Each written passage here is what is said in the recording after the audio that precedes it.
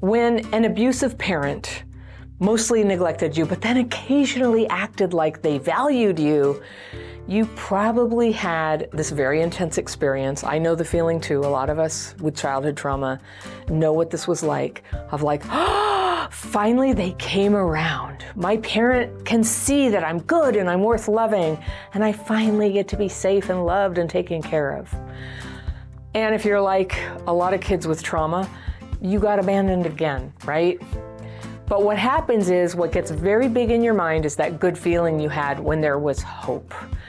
The hopeful longing that you felt, maybe, oh yes, they love me. That became your comfort place. That became the secret chamber that you'd go to when life was hard and you felt lonely. The world, on one side where it's scary and lonely, and then this place in your imagination where everything gets set right. This imaginary world versus the harsh real world primed you to crap fit. And that's a word I made up that means to fit yourself to crap, to fit yourself to unacceptable people and situations, and use your imagination to fill in the huge gaps where things didn't make sense, where there was no love, but you found a way to see love. And it's so painful and disappointing when you've crap fitted your way into what you thought was a relationship, only to get abandoned again. And my letter today is from a woman I'll call Mary Claire. And she writes, "Hey Anna, I'm 26 years old and I work in a law firm, and I'm currently studying for a bar exam, which is in a month, when I'm officially going to become a lawyer. I'm very much respected at my work and until now very successful at what I do. I have one strong friendship in my life and lots of other good friends, but the other areas of my life are not that good, so let's dive into them," says Mary Claire. "My parents divorced when I was 13 because my father cheated on my mother all through their marriage with multiple other women and was emotionally abusive toward her and me also, and still is. I think I should mention here that he was actually married at the time they started dating, and he left his previous wife for my mother. My father has some narcissistic tendencies, but I'm not sure if he really is one. His mother died when he was 5, and his father never visited him, so he grew up with an emotionally abusive grandfather. Throughout my childhood, I rarely have any good memories with him except living in constant fear if I did something to upset him. He would often yell at me without any apparent reason and would give me the silent treatment since I can remember. Only times he would show me some love is when he was afraid of losing me, like the times when they were getting a divorce, or I was leaving for college, or I was sick, etc. My mother is a child of an alcoholic and very loving person, but with her own problems. She's pretty emotionally unstable and would often have bursts of anger and then would feel sorry and love bomb me, but I could say that I feel safe around her, unlike around my father." Okay. Now, when growing up, I had no structure. From the age of 15, I started smoking and drinking heavily on the weekends, staying in the clubs till the morning. My parents didn't really mind that, and both of them would really parent me only when I was meeting their emotional needs. So all of the above led me to having the anxious attachment style and a string of bad relationships, or more precisely, situationships, where I idolized the person I'm with and couldn't see them for the person they are, and that they are mostly using me for whatever they lacked. For the past 2 years, I've been involved with a guy who I'll call John. We both knew each other for years, but I didn't think much of him until we officially met at a wedding. I found him very attractive and good-looking, and he added me on Instagram and started texting me. He was so spontaneous and funny and easygoing, which felt like an oasis to me. But after the instant blow, I quickly realized that he's not interested in a relationship and that he just wanted to have some casual fun.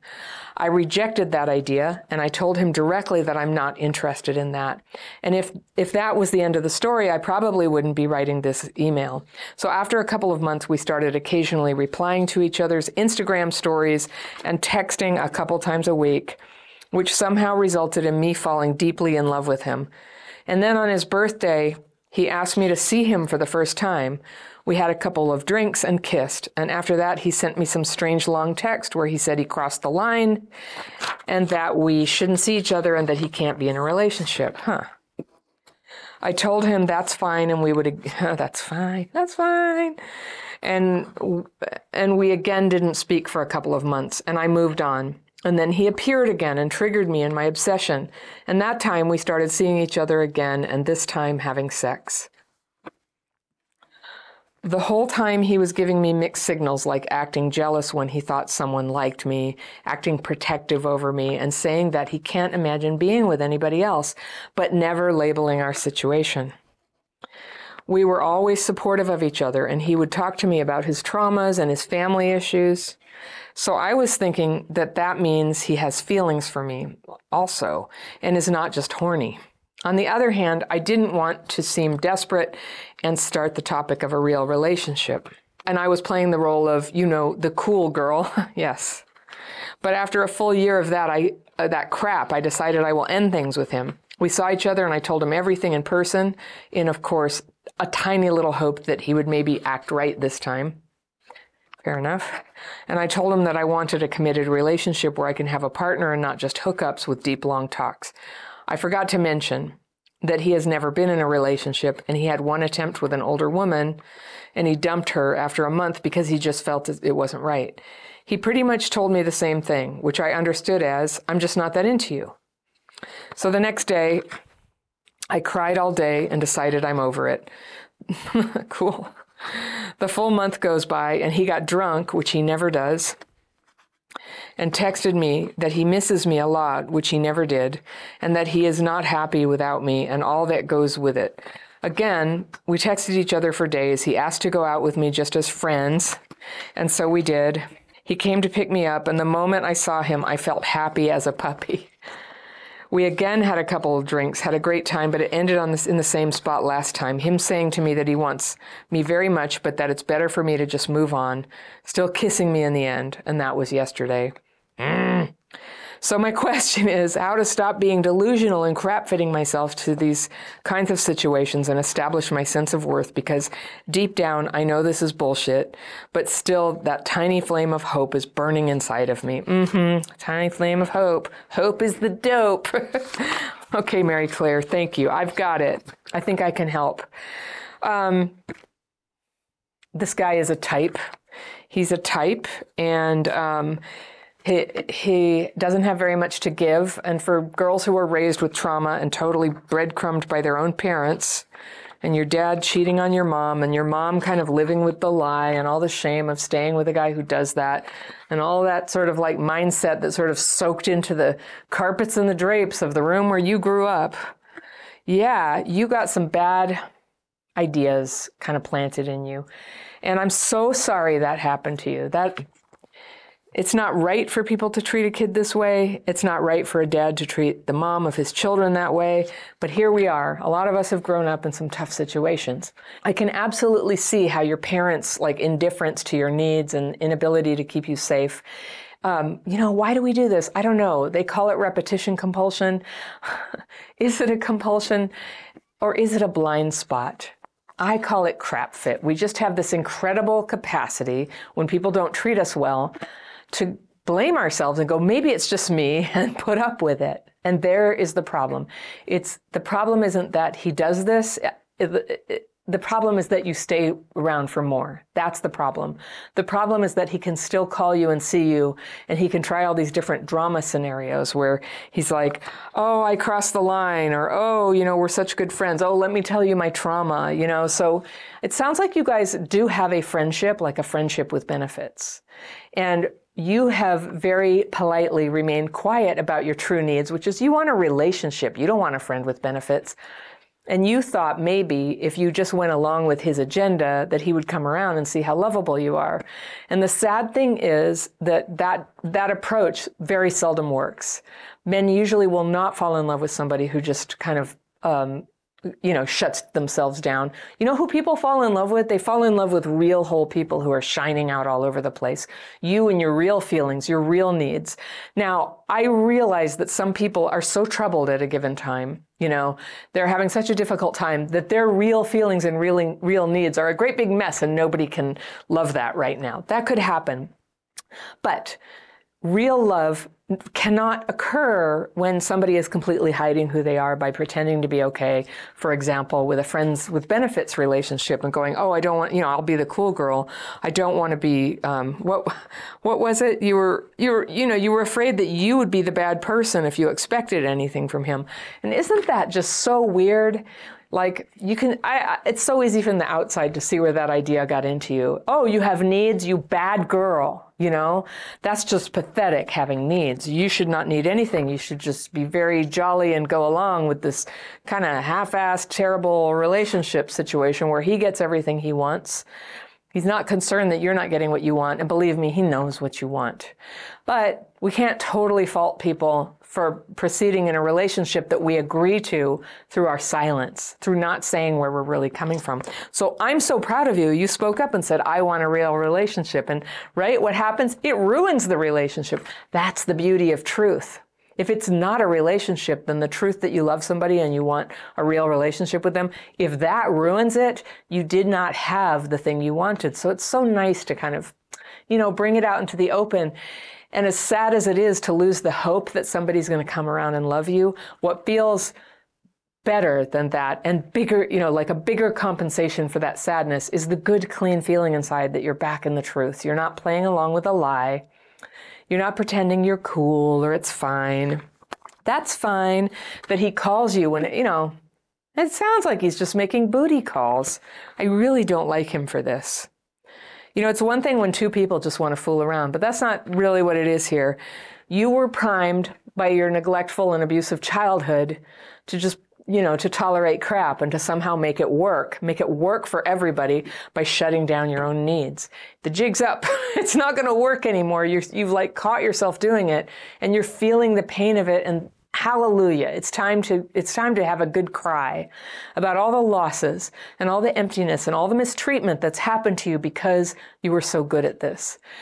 Being good at this saved your life. When a little kid knows how to, believe that everything's okay, that's how they keep their spirit intact. And then comes this thing in young adulthood, and it sometimes goes on all the way through life. I'm not joking, you're working on this now. This is very good.